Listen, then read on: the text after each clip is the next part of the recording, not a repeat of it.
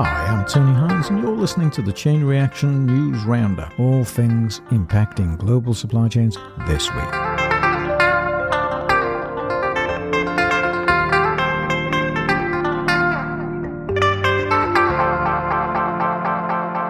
Hi, Tony Hines here. Pleased you could join us on the Chain Reaction News Roundup. Well, lots going on in the supply chain world this week, and in the news. All things impacting supply chains, of course. There are strikes in the ports in the United Kingdom and Liverpool, Felixstowe. There are strikes in the Royal Mail, which is stopping delivery services in the UK. And there are pending strikes elsewhere in public service groups. Teachers are thinking of going on strike too. So lots of things happening. It's a disruptive period, I think, and lots going on in the markets, which is changing the mood of the nation. We've got inflation, we've got the falling value of the pound against other currencies, although that's recovered from its low. We've got the fourth Chancellor of the Exchequer in this year, and probably there's been 3 changes in 3 months now. So lots of instability, and of course the change of government hasn't gone down well. People don't seem to like the new Prime Minister very much. They don't think she's capable.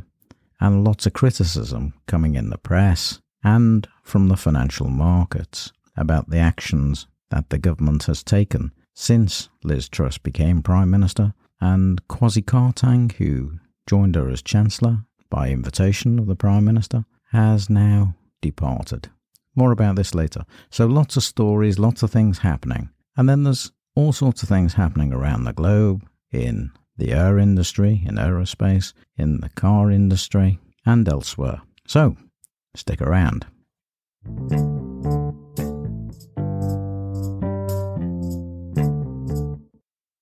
Well, there are more strikes at Liverpool docks in the United Kingdom. The Unite Union, which represents the dockers, said about 600 port workers will walk out again from October the 24th to November the 7th. There's been industrial action over the past month or so. The owner of the port, Peel Port, claims it's offered pay rises worth more than 10% to the workers, but Unite says the rise was just 8.2%, and it's actually a real terms cut in pay because of inflation. The Unite General Secretary, Sharon Graham, said Peel Holdings is hugely profitable and can absolutely afford to pay our members a proper wage increase. It did so at Camelaird, so why not Liverpool Docks? Camelaird, of course, is the shipbuilding yard based in Birkenhead, just across the River Mersey from Liverpool. Instead of negotiations resolving the dispute, the company has chosen to threaten jobs and repeatedly misled about the deal it's tabled. So they don't believe that the deal is worth 10% claimed by Peel Ports. Dock workers are standing firm. The current industrial action began on October the 11th, and it's due to come to an end on the 17th of October, but will begin again on the 24th. The first strikes at Liverpool Docks took place on the 19th of September, and there was a picket line. Peel Holdings had announced it planned to cut 132 jobs, following a decline of cargo at the port. Liverpool handles more than 70 million tonnes of cargo from across the globe, and a large proportion of that is US cargo. There are also strikes at Felixstowe, the biggest container port in the United Kingdom, which is based in Suffolk, and so it's not a happy place dockside at the moment.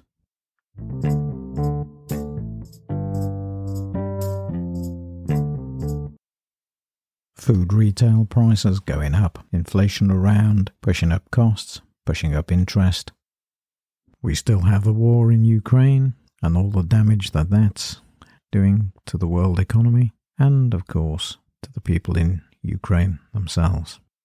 The new chief executives at Marks & Spencer have announced that they're going to close many of the stores, a large number of stores. Some of the spaces will be converted to Simply Foods, but they're reducing clothing and other parts of the portfolio. And that's to save in the region of £400 million worth of cost savings. The two recently appointed Chief Executive Officers, Stuart Macon and Co-Chief Executive Officer Katie Bickerstaff, are behind the move. It will result in a 20% reduction in retail space dedicated to clothing and home products, and they plan significant online growth. It seeks to have 180 full-line branches and 420 food shops in its portfolio. So this is a big transformation, and it's likely to happen over the next 3 years. 104 more Simply Food outlets will open over the same period, and they're going to open in some of the locations where they're closing sites or where they're earmarked for closure. So they're changing the use of the space. They've got 67 lower productivity full-line stores, and they'll close those over the next 5 financial years. So big changes at M&S.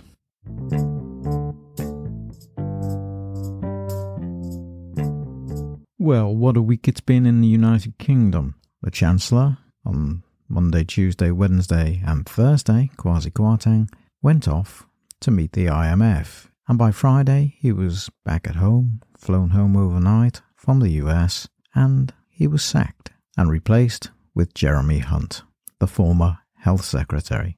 So, complete chaos in the UK economy at the moment.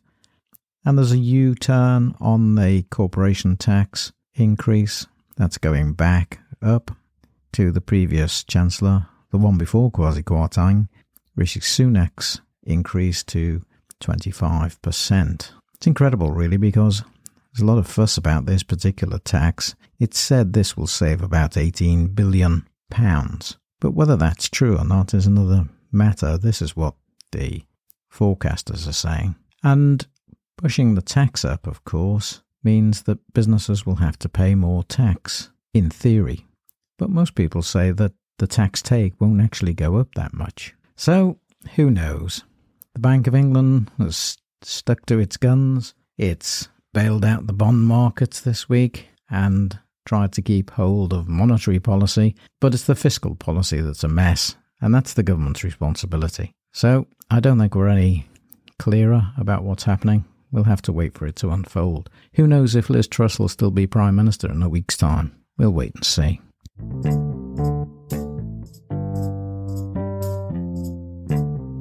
Now, the other strange thing happening this week is that Vladimir Putin has offered Turkey a stake in the gas empire. I mean, how firm all this is, we just don't know. Some strange things happening at the moment with Russia and its invasion of Ukraine and all the difficulties with gas. So there are promises and promises, but not many seem to hold. But apparently Russia is willing to share the management of its gas resources with the Turkey President Erdogan. Russia intends to redirect supply of gas away from Nord Stream pipelines. Of course, not much has been flowing through there in recent times, towards Turkey. It's a start of an arrangement that might give Turkey influence over the price of gas.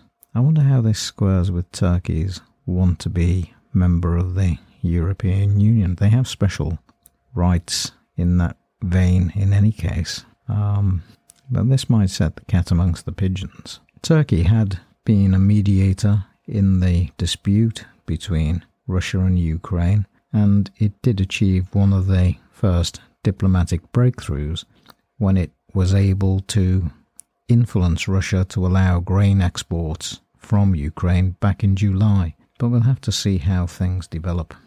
Grain shipments are still moving, and Ukraine seemed to be pushing Russia back towards their own borders. So we'll have to see what happens. This is causing a lot of disruption, as you'll know from the many episodes of Chain Reaction where I've discussed the supply of gas and the price of energy on world markets, and it's all influenced, of course, by Russia's position.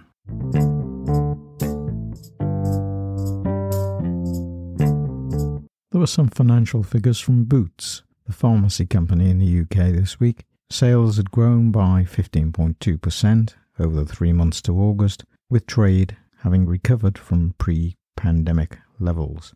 Online sales now account for 11% of total retail sales in the period, and they were just 6% pre-pandemic, so the online part of the business seems to be growing. Boots Pharmacy not doing so well. The sales declined by 6.9% over that same period. And obviously, that's affected by the demand for COVID-related services, which obviously boosted that part of the business during the pandemic. The group has 2,100 pharmacies in the UK, employs more than 4,800 pharmacists. Footfall at Boots branches was up 20% on the previous year. The parent firm is Walgreen, and they recorded a sales slump for the period. They also had an $800 million impairment charge related to the UK pharmacy chain business and higher costs related to their restructuring plans. The managing director of Boots UK, Sebastian James, said the results were really encouraging.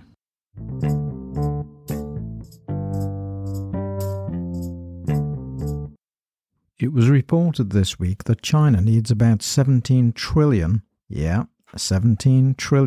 US dollars of green investment if it's to reach its net energy targets by 2060. It needs that investment in infrastructure for transport and technology so that it's green and to keep those CO2 emissions down. So if it's to meet its net zero targets by 2060, $17 trillion is the estimate right now.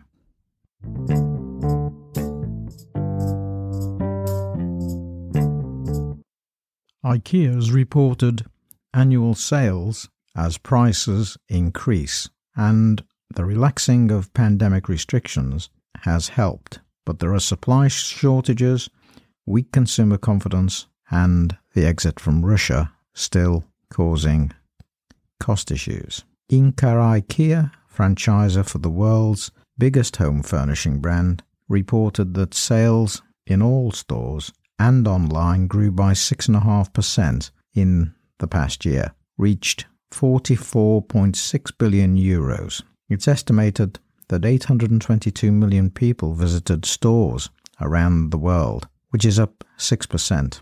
COVID lockdowns in Asia and especially China have held up production schedules, while, of course, the box issues and the port congestions have also slowed things down. IKEA opened 52 new stores around the world this year, and it closed 17 of its stores in Russia after the invasion of Ukraine and the sanctions against Russia following that act of terror.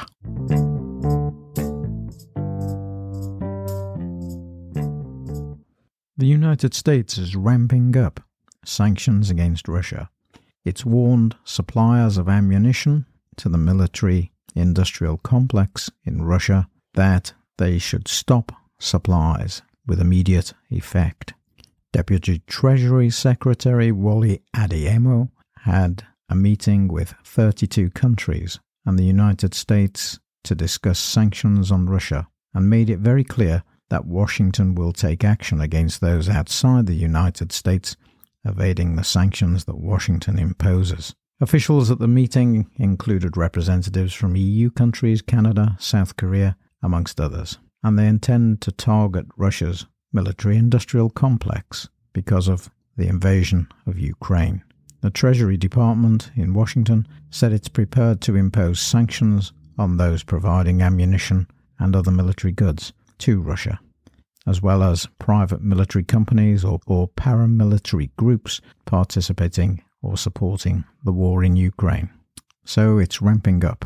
The pressure's ramping up on Moscow. Apparently the United States said that Russia's expending munitions at an unsustainable rate, and it's turning to countries like Iran and North Korea to get that equipment, including drones, rockets, and artillery munitions. So it's a different sort of supply chain problem for the Russians, I think. Lots of pressure on them to try and get hold of the ammunition and the military resources that they require, but the US is taking a hard line, along with its allies. Washington's already restricted semiconductor imports, which are critical to Russia's weaponry, by 70%. So let's see what happens next.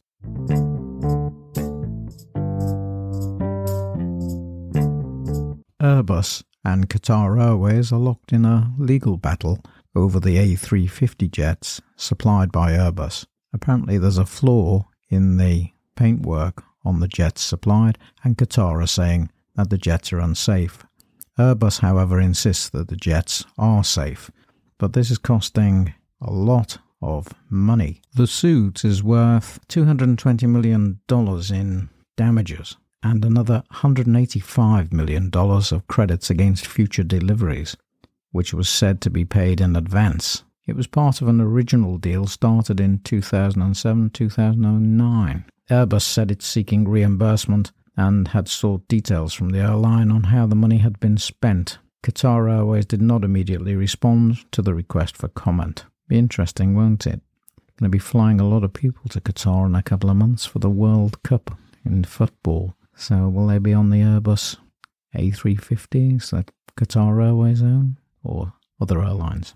Probably both, I suspect. But it's interesting when supply problems occur, isn't it? When you buy something and it doesn't always go to plan. So I think this one will rumble on. It looks as if it's quite a complicated case. It's been announced that Qatar Airways is about to employ 10,000 people in advance of the World Cup in Qatar.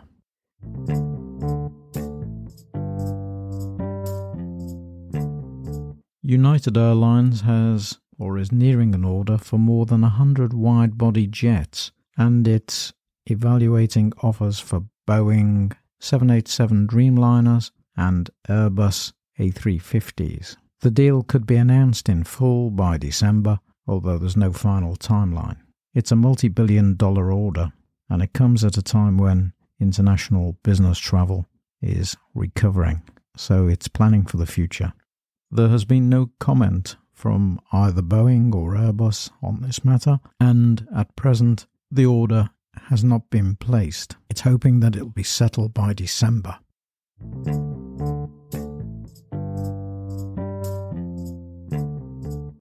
Now, you'll remember a few weeks ago I was telling you about Tesla's plans to produce cell batteries for their vehicles in Berlin and in other places in Europe. Well, some news about the Berlin plant. It's on hold. It's at Handelsblatt.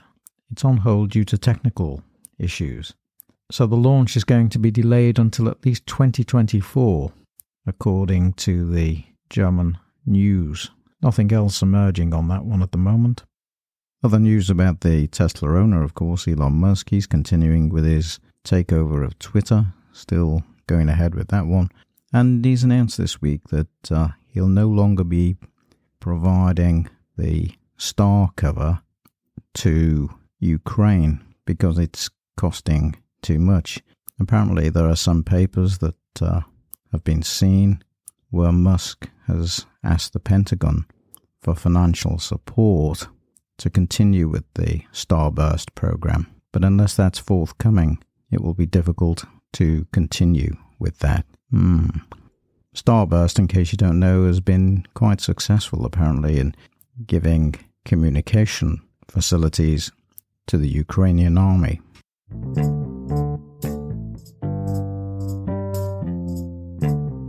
Now, I mentioned right at the start of the program about strikes, and they're everywhere at the moment. The Royal Mail has 19 days of strikes in the next month or so, which is on the run-up to Christmas. And that's going to seriously disrupt the Royal Mail business in the United Kingdom. It's under severe pressure to save money because it's losing significant amounts on a daily basis. And Royal Mail has said unless the strikes come to a halt, they'll cost thousands of jobs. They've already made a statement that they will reduce the workforce by 6,000 this time next year, or in August next year, and they will possibly have to increase that number to 10,000 if these strikes persist. So that's quite a serious problem for Royal Mail. It made an operating loss of £219 million sterling. It sent the shares down, of course, in the business. They're about 10% lower. It's a great shame to see this happening. And you'd think in this day and age, Royal Mail should be in a position to do well in the markets they operate in. But it's a very competitive marketplace, delivering letters and parcels. The parcel business is in much better condition than the mail business. And of course, so much mail these days is online in the form of email, electronic mail. So that business has declined over time. It's quite expensive to send physical paper by mail in comparison to digital communications. But some things are still required by paper, and Royal Mail does a good job in delivering them. I hope this can be settled soon for everybody.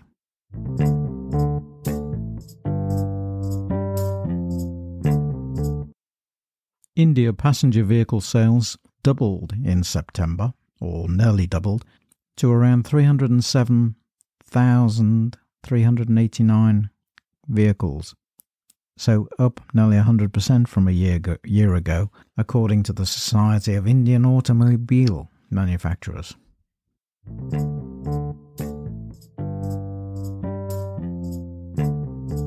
Now here's a strange comment from Vladimir Putin, President of the Russian Federation. He said on Friday there was no need for massive new strikes on Ukraine. Russia was not looking to destroy the country. Well, they've done a pretty good job of destroying a lot of people's lives.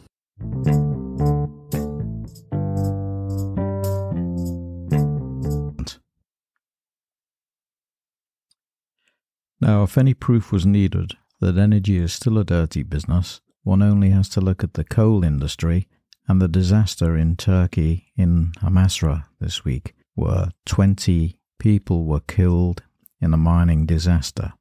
It was a methane explosion about 300 meters below the surface that ignited. So, a very sorry business, but it proves how difficult conditions can be to get the energy we need.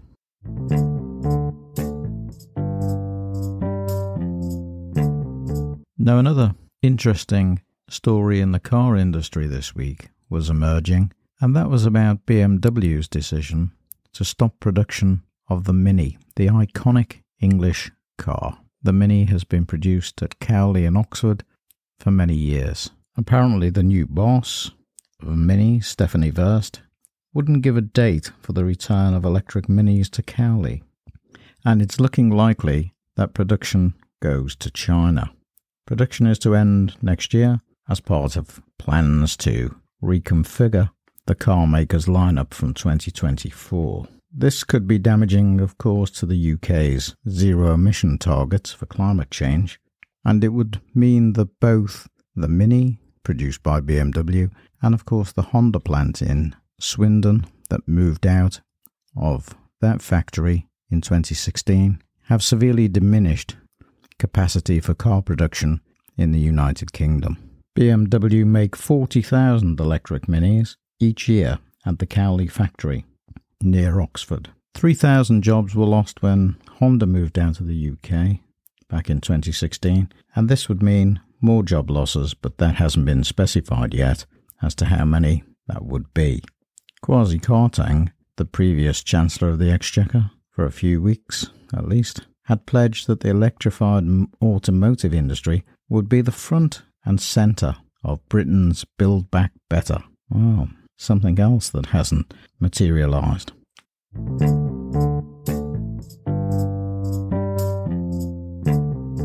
Well, that's it for this week on the Roundup.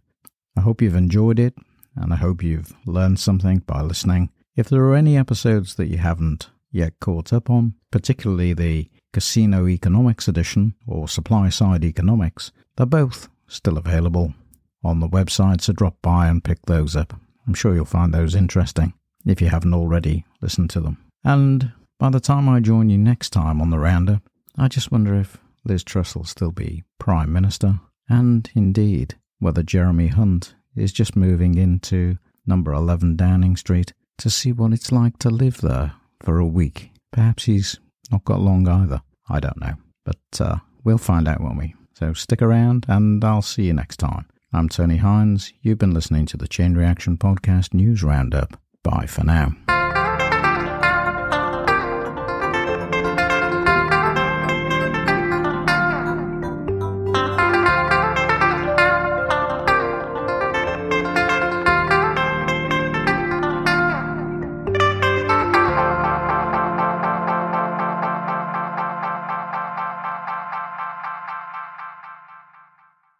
The Chain Reaction Podcast was written, presented and produced by Tony Hines. Hi, I'm Tony Hines. I'm here to tell you about the Chain Reaction Podcast, all about supply chain advantage. I've been researching and writing about supply chains for over 25 years. I wrote my first book on supply chain strategies in the early 2000s. Each week we have special episodes on particular topics relating to supply chains, and we have a weekly news roundup every Saturday at 12 noon, all things impacting global supply chains in that week. So come and join us on the Chain Reaction Podcast. I look forward to seeing you there. I'm Tony Hines. I'm signing off. Bye for now.